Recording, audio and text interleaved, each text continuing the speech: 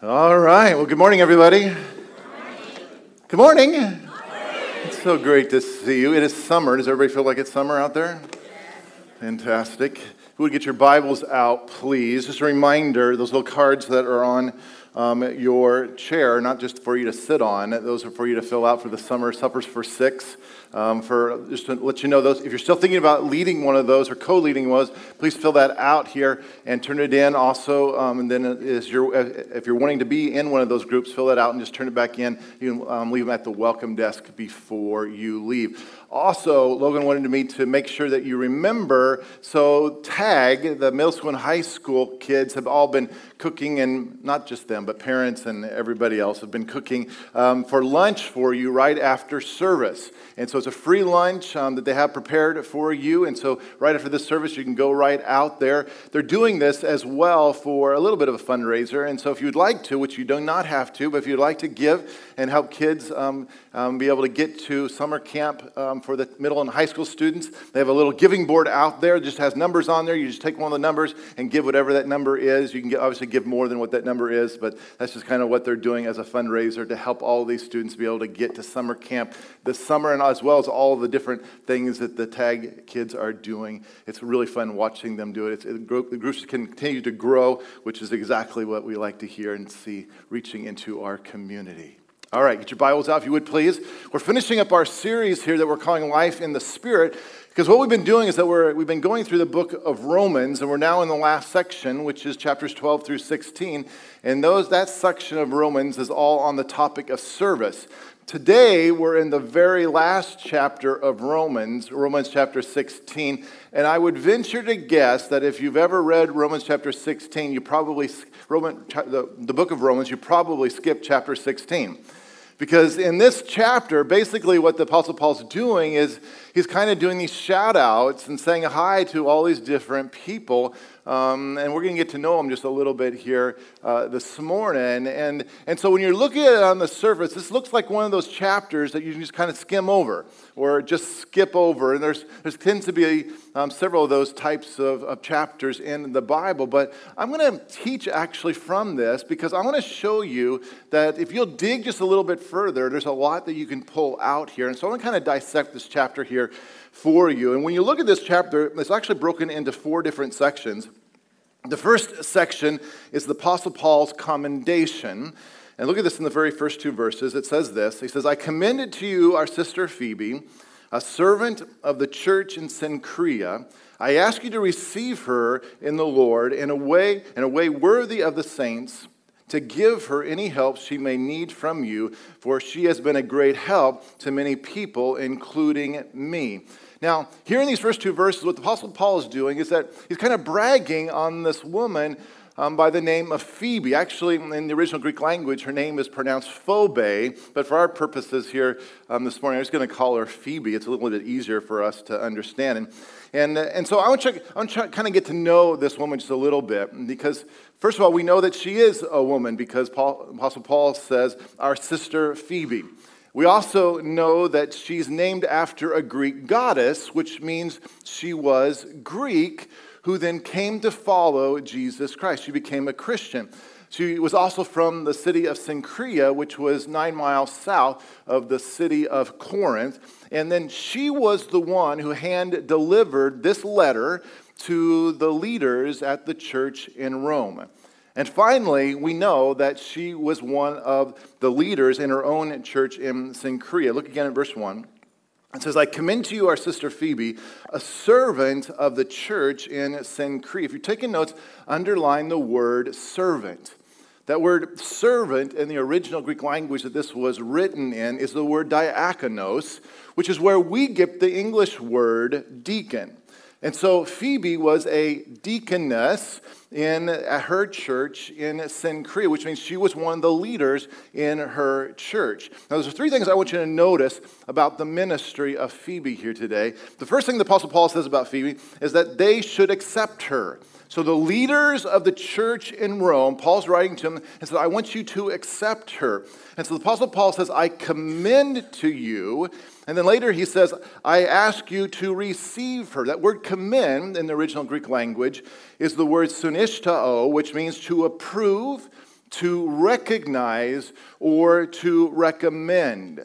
And then the word receive in the original Greek language is the word prosdekomai, which means to accept and to allow. In other words, what the Apostle Paul is saying, I recommend this woman to you. Again, this is a letter that he's sending to the leaders in the church of Rome.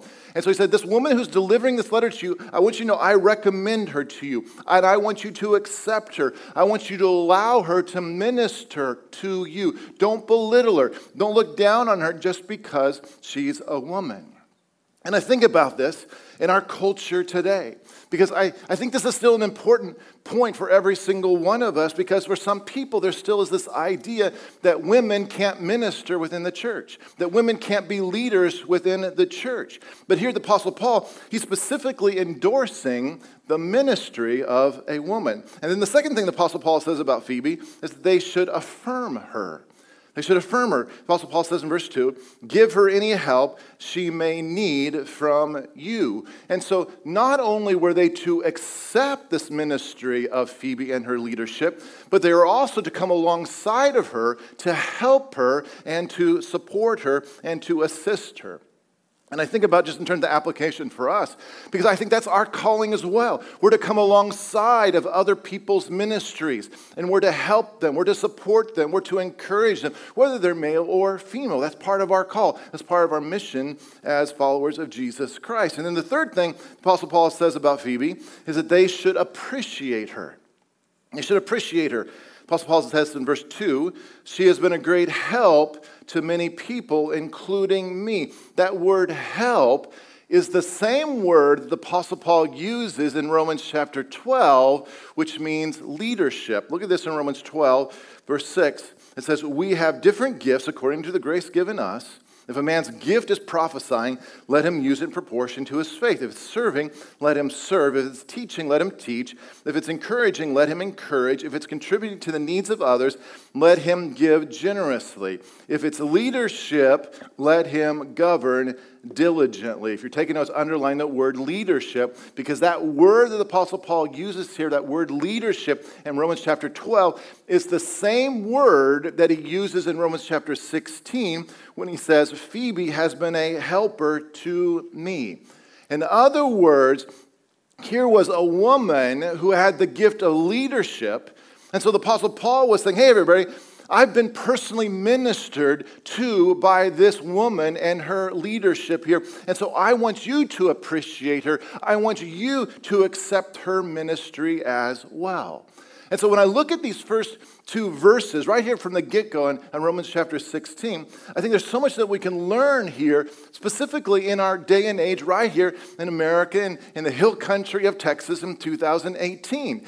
Because I think it's important for us to still understand that we need to accept the ministry of women within the church, that we need to affirm the ministry of the women in the church, and that we need to appreciate the ministry of the women within the church. That's what Paul's response here is all about, just in these first two verses.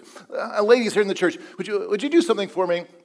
If you're involved in ministry and leadership here at One Chapel, if you're part of Team One serving or leading in any capacity here with Team One, if you're as a greeter or an usher or in Kids for the One, or you're ministering in TAG, the youth area, or worship team or tech team or hospitality team or leading or co-leading one of our groups, or on the prayer team or on the spiritual lead team and the corporate lead team, if you're involved with any of those serving and leading, would you please just stand here, would you please?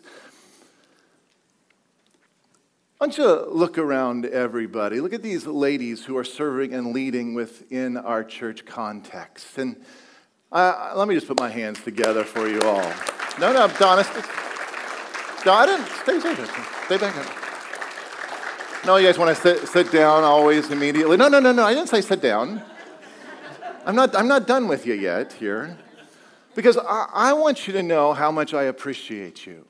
I don't think we communicate that well enough. And I still think in our culture today, there can be a belittling to women even in the church context. And we'll look at this even further as we go through this chapter. But you need to understand that God has you fully in his kingdom. You're not less than. And so your ministry and the leadership that you do in the church is incredibly important. And I shudder to think what this church would be like without your serving and leadership here at One Chapel. And so I just want to affirm you. I want to let you know I'm so grateful for all you do. Now, I want to have all the ladies stand in the room. Get all the rest of you ladies, come on, stand. All the ladies. All the ladies. There's a song, right? I got all the ladies. I want to pray for all of you here. I want to just take a moment and pray for all of you. If you're by a lady in the house, would you just stretch out your hands? And I want to specifically just pray over you. And so, Father, I pray for these amazing women that you have as part of your kingdom. And Lord, I just want to specifically release even greater blessing upon them. And Lord, wherever they've been belittled, wherever they've been felt less than, that they need to hide or they need to even hide their personalities or their leadership or their abilities. Lord, I pray for, Lord, just a movement to happen, a shift to happen for these ladies, to enter into all that you have for them, all the gifts that you have for them, that they would not be timid or shy with them, but Lord, that they would be bold and courageous to lead and to serve in all the purposes that you have for them. And so, Lord, I just replace any way that they've been cursed or spoken down on by negative words. Lord, I replace that right now in Jesus' name with your blessing and, God, your purpose in their life. Lord, I pray that you just commission them even in a special way here this morning. In Jesus' name I pray. Amen. Thank you, ladies. Come on, man. Put your hands together for all of them. So that's the first section here in Romans chapter 16. The second section that it kind of goes into is the Apostle Paul's cordiality. And look at this in Romans 16, starting in verse 3.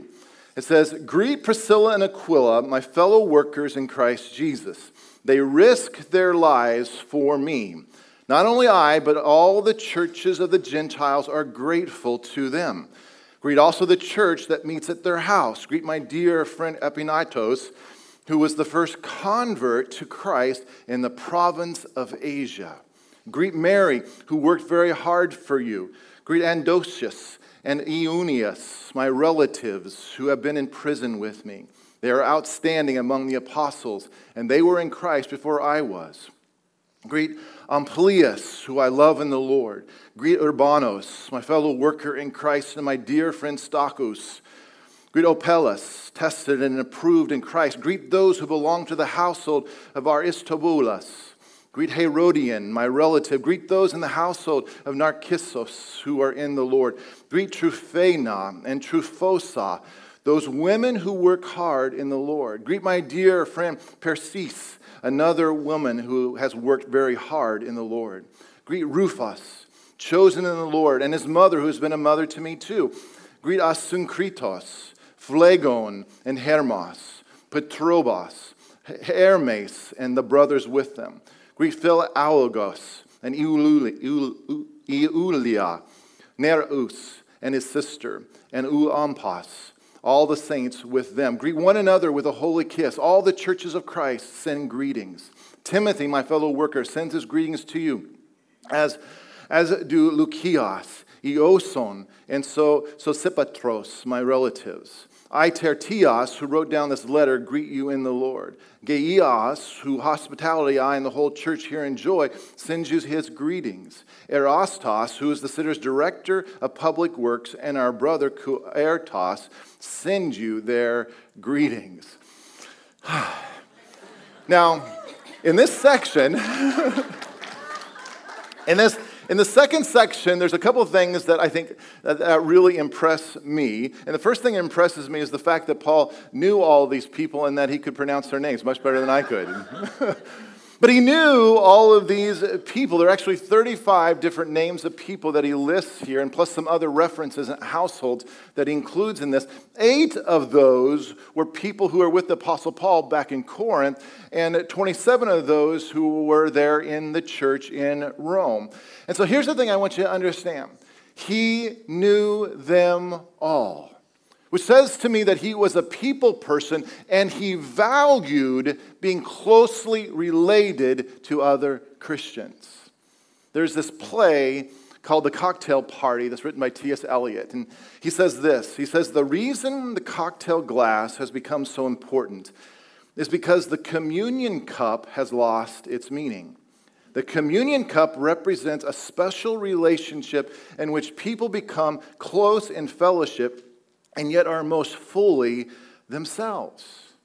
I think what an incredibly profound statement.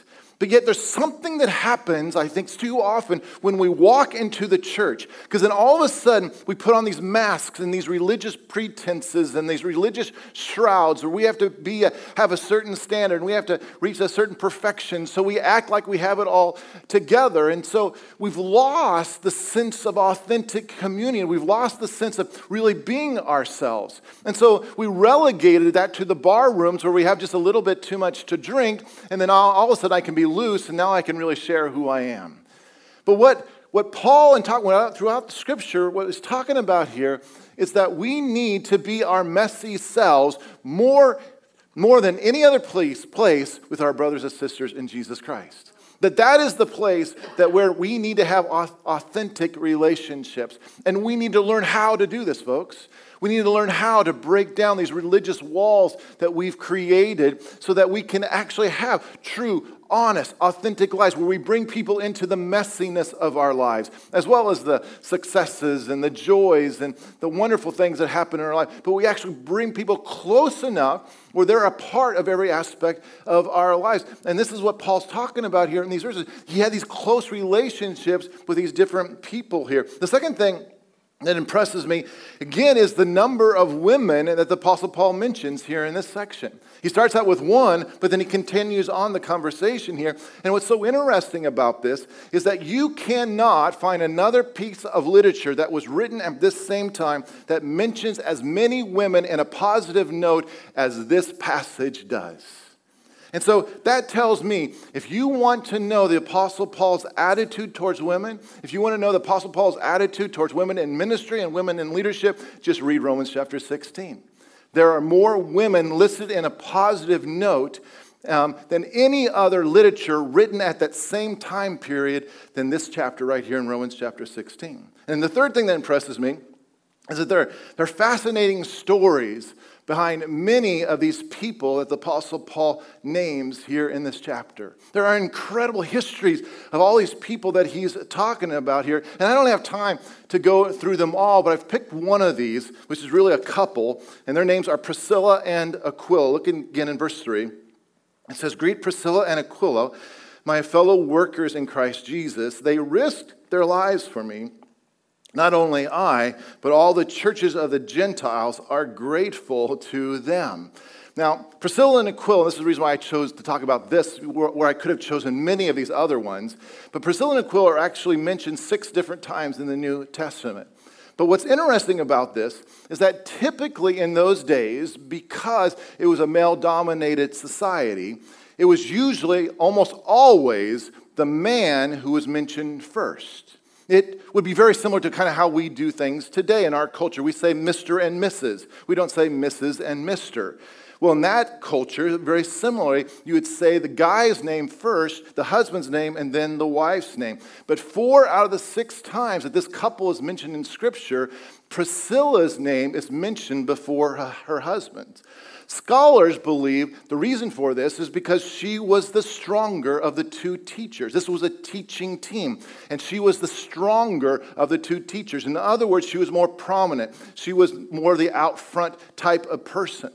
And then here, in these verses, the Apostle Paul says, they have helped me, and he says they were co-workers with me. And so, in other words, he's not just saying Aquila was, he's not just even saying Priscilla was.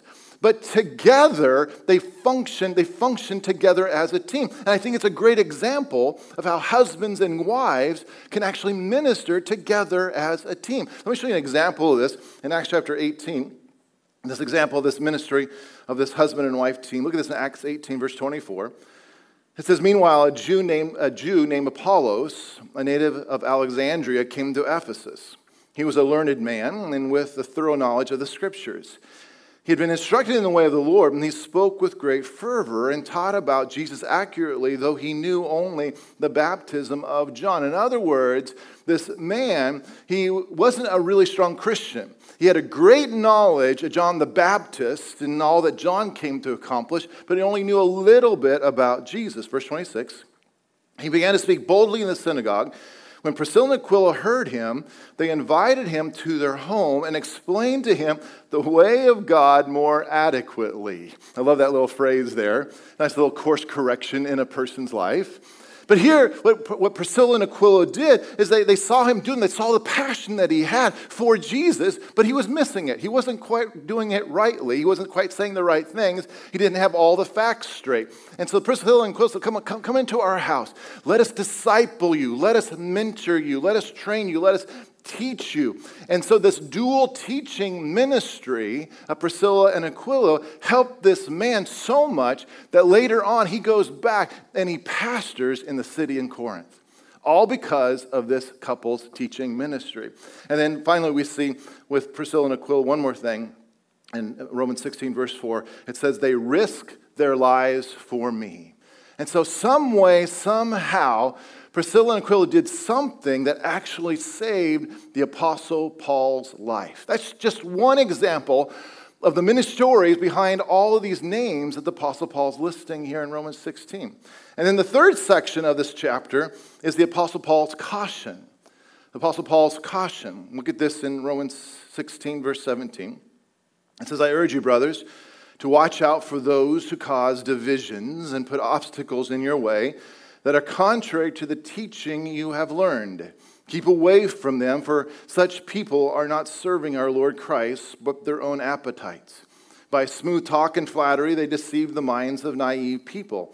Everyone has heard about your obedience, so I'm full of joy over you, but I want you to be wise about what is good and innocent about what is evil. The God of peace will soon crush Satan under your feet. The God of the grace of our Lord Jesus be with you. Now I want you to think about this, because think about all the things the Apostle Paul could say in his final remarks to this in this letter to this church in Rome.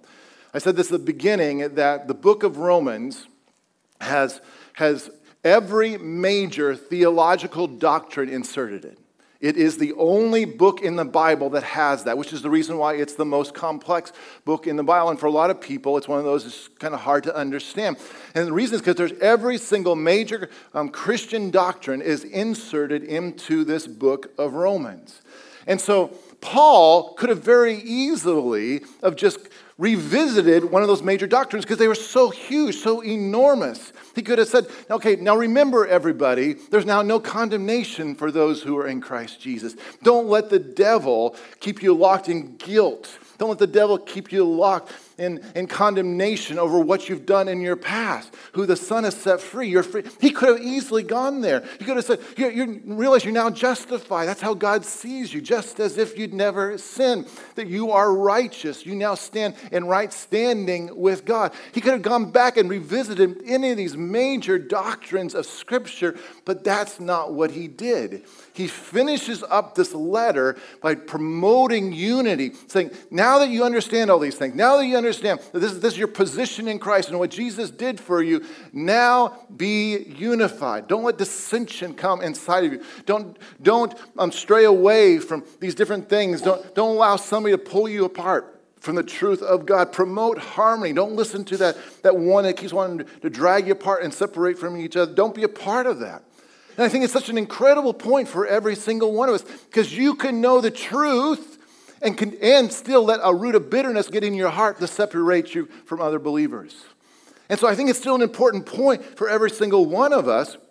It's important for you to know truth, but yet guard your heart.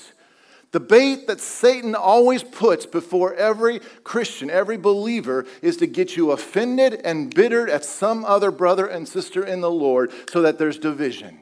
And you just have to know it. He wants to create that division, because when division happens, it splits groups, it splits friendships, it splits churches in part. And so we need to also, here, every single one of us, maintain unity. Continue. Be quick to forgive. If you have an issue with your brother, be quick. Run to them. Get that squared out so there's not that offense inside of your heart. And then the fourth section of this chapter is the Apostle Paul's conclusion. It's just simply his conclusion to all of this. Look in Romans 16, verse 25. He says, "Now to him who's able to establish you by my gospel and the proclamation of Jesus Christ, according to the revelation of the mystery hidden for long ages past." If you're taking notes, underline the word mystery. That word mystery that he's talking about here, he's talking about that Jews and Gentiles are now one in Christ within the church. That there's no longer this division. And I think it's so hard for us American people to really understand what he's talking about here. Because these Jewish people and even these Gentile people, they had this huge conflict with each other. Because for thousands of years, the Jews thought they were the chosen one. They were the only ones. That God's blessing was only on him, on the Jewish person. That God's favor was only on the Jewish person. That these Gentiles, they were excluded from this. These were the heathens here. But now all of a sudden, Jesus crossed those lines and said, not only am I the God of the Jews, I'm the God of the Gentile as well. And I'm for you. Now there's no longer any difference between Jew and Gentile, male and female, freed and slave. He said, all of this is combined, and now you're one in Christ in the church. Verse 26, "But now revealed and made known through the prophetic writings by the command of the eternal God, so that all nations might believe and obey him." Listen, folks, that's the great purpose of the church. This is part of your purpose statement. This is why you are still here. When you make a decision to follow after Jesus Christ, God doesn't just translate you up to heaven. You're still here for a reason. And so part of your purpose is to make Jesus known in the world, in your spheres of influence, to go into every man and woman's world and to help people know who Jesus is and to help them know there's now a way for them to be in right relationship with God. That's part of your purpose. And then verse 27, it says, "To the only wise God be glory forever through Jesus Christ. Amen." That's the book of Romans. And for all of you who kind of stuck with me over these last 16 weeks, that's the book of Romans. And it is jam-packed with so much stuff. And I mentioned at the beginning that every single, whether it's reformation or revival that's happened in the last 2,000 years, has happened as a result of individuals having a revelation that's come through the book of Romans, where God highlighted something in the book of Romans, and it created this awakening that began to stir inside of a person's heart, and it created this ripple effect that we still feel today. And so I want to, as I end this part of Romans here, I want you to listen to some of these quotes and even some of the lists of people changed lives as a result of the book of Romans. Listen to this. "There's no book in the Bible which has been so instrumental in changing lives and impacting the church as Paul's letter to the Romans. Most, if not all, of the great revivals and reformation in the history of the church have been directly related to the book of Romans. In the summer of 386, Augustine, lost and feeling dead for God, read Romans 13 through 14. Not in reveling and drunkenness, not in debauchery and licentiousness, not in quarreling and jealousy, but put on the Lord Jesus Christ and make no provision for the flesh to gratify its desires. Through the power of God's word, Augustine gained the faith to give his whole life to Jesus Christ at that moment. He went on to become one of the church's most outstanding leaders and theologians. In August of 1513, a monk lectured on the book of Psalms to seminary students, but his inner life was nothing but turmoil. In his studies, he came across Psalms 31, verse 1, which says, "In thy righteousness deliver me." The passage confused this monk. How could God's righteousness do anything but condemn him to hell as a righteous punishment for his sins?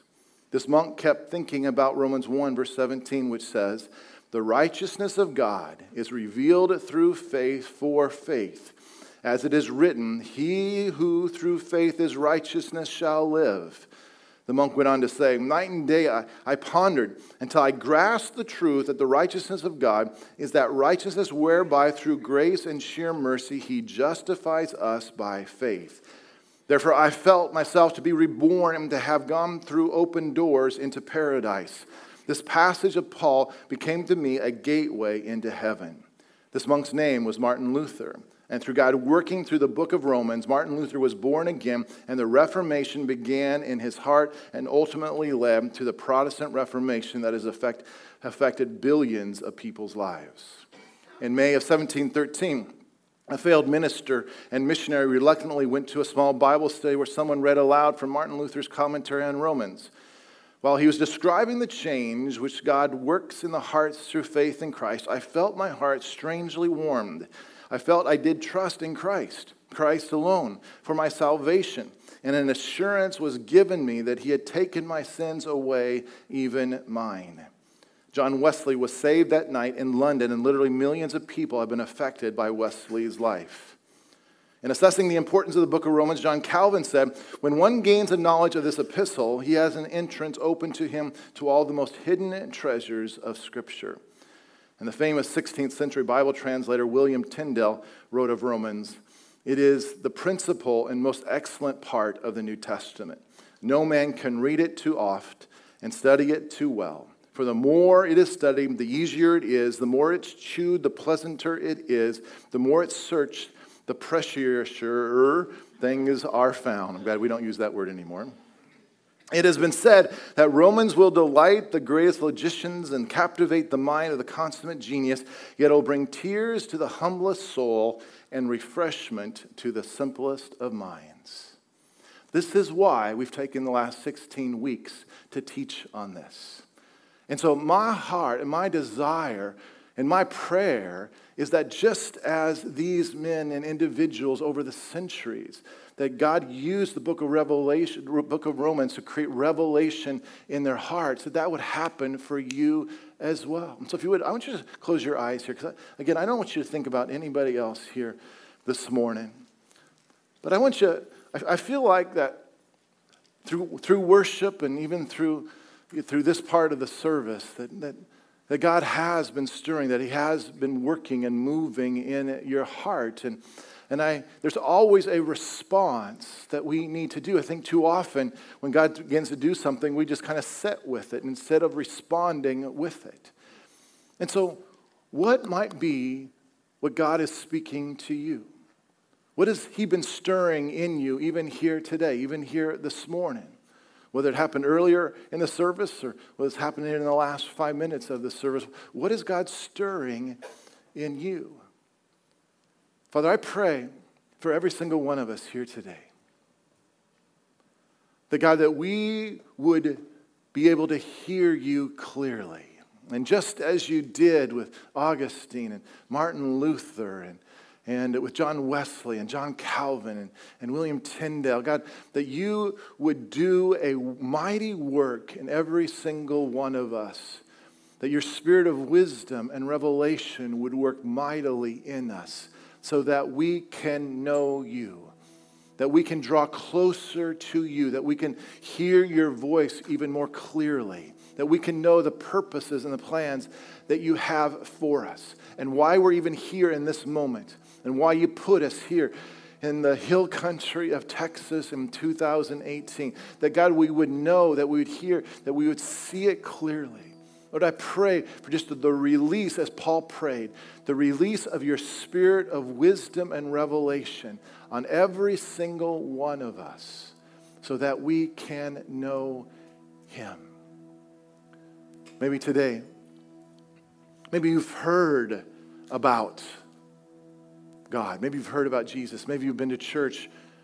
But yet maybe something is shifting. Maybe something's different here in this moment.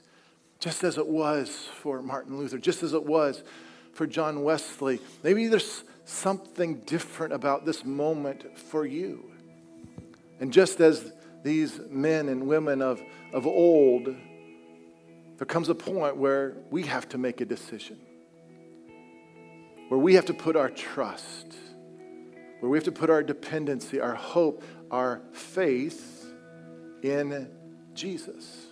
Where it's not just a mental thing, but you actually sit in it. the Bible describes for us, and we read it in Romans chapter 10.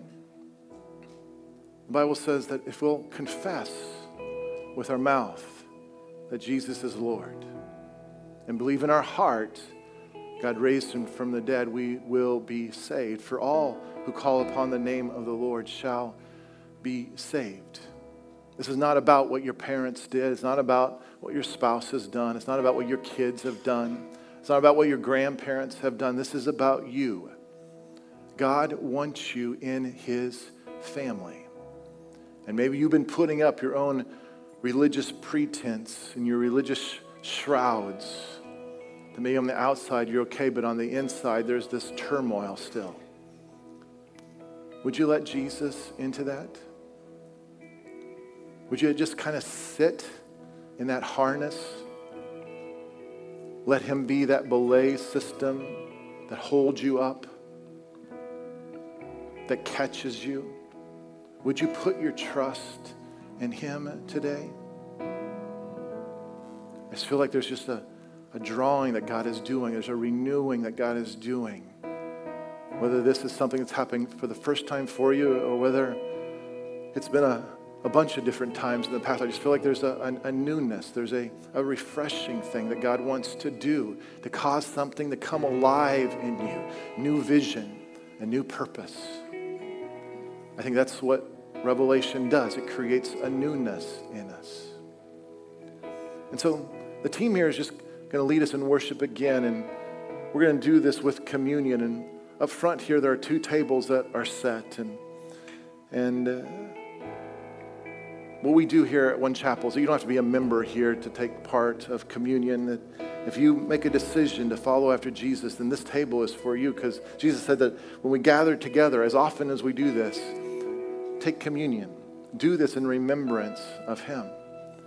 And so the Bible describes for us that the night that Jesus was betrayed, he took the bread and he broke it and he gave thanks. And he said, "This is my body, which is broken for you. Do this in remembrance of me." And then after supper, he took the cup and he said, "This is my blood for the remission, the forgiveness of your sin. Take this, do this in remembrance of me." And so even as we do this here this morning, I want to ask you, don't just do it as rote, but do it as a new step. Do it as all right, God, what do you have? What new things do you have? I want to step into.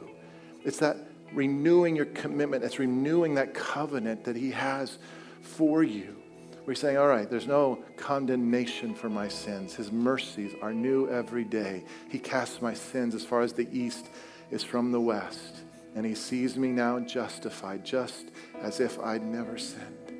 That he sees me righteous. That I'm in right relationship with God.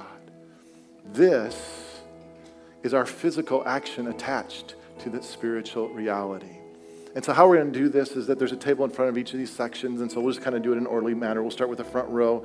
You'll exit on your right. You'll circle around. Just take a piece of bread, dip it in the juice, and then just take it back to your chair, and we'll go row by row. This section will do the same thing over here. So if you would stand to your feet, and let's do this together. I think that's our prayer. I think that's our joint purpose. I think that's why we gather here together, why we do these things, is because we want to know more of God. And I want to suggest to you, there is more of God for you to know. There's more of God for me to know. There's more of God for you to know. There's more that God has for you. And so I want to encourage you to keep pressing in. Maybe you want to start back over and start reading the book of Romans again from chapter 1. Now that whether you caught some of these or maybe this is your first Sunday here and you want to go back and start reading through these things, just let God continue just to stir inside of you and let the wonder and the mystery and his drawing you just continue to pull you, because he has such an incredible purpose for you. A couple things here. The prayer team is going to be here. They are here to minister to you. They'll kind of be around the outsides of the sanctuary here. They have these little green lacquers that they wear so you know where they are. I want to encourage you, again, just as we talked about, don't let the cocktail cup replace the communion cup for you. Open your life. Learn how to open your life. The joys and messiness and the sorrows and the incredible things that are going on in your life. Let people share in that. These men and women are here to pray with you, to pray over you, and to just minister the heart of God to you. They'll just hang out and be here. You don't have to hurry.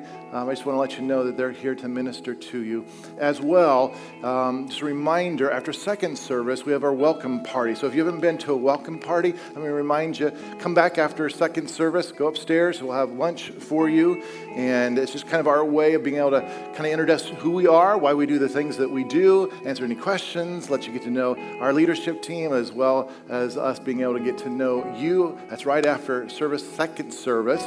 After this service, the tag, so all of our youth, middle school and high school, they have lunch prepared for you. There's no financial obligation. Just stick around, hang around, meet people, get to know some new people over food. And then if you want to contribute, I'm sure they'll love if you all to do that as well. Why don't you grab a hold of the person's hand beside you here. Let me just pray over you and pray God's blessing over you. Now may the Lord bless you and keep you. May the Lord make his face shine upon you and be gracious to you. And may the Lord lift his countenance upon you and now give you peace. Go in peace, everyone. Have a great week. We'll see you next weekend.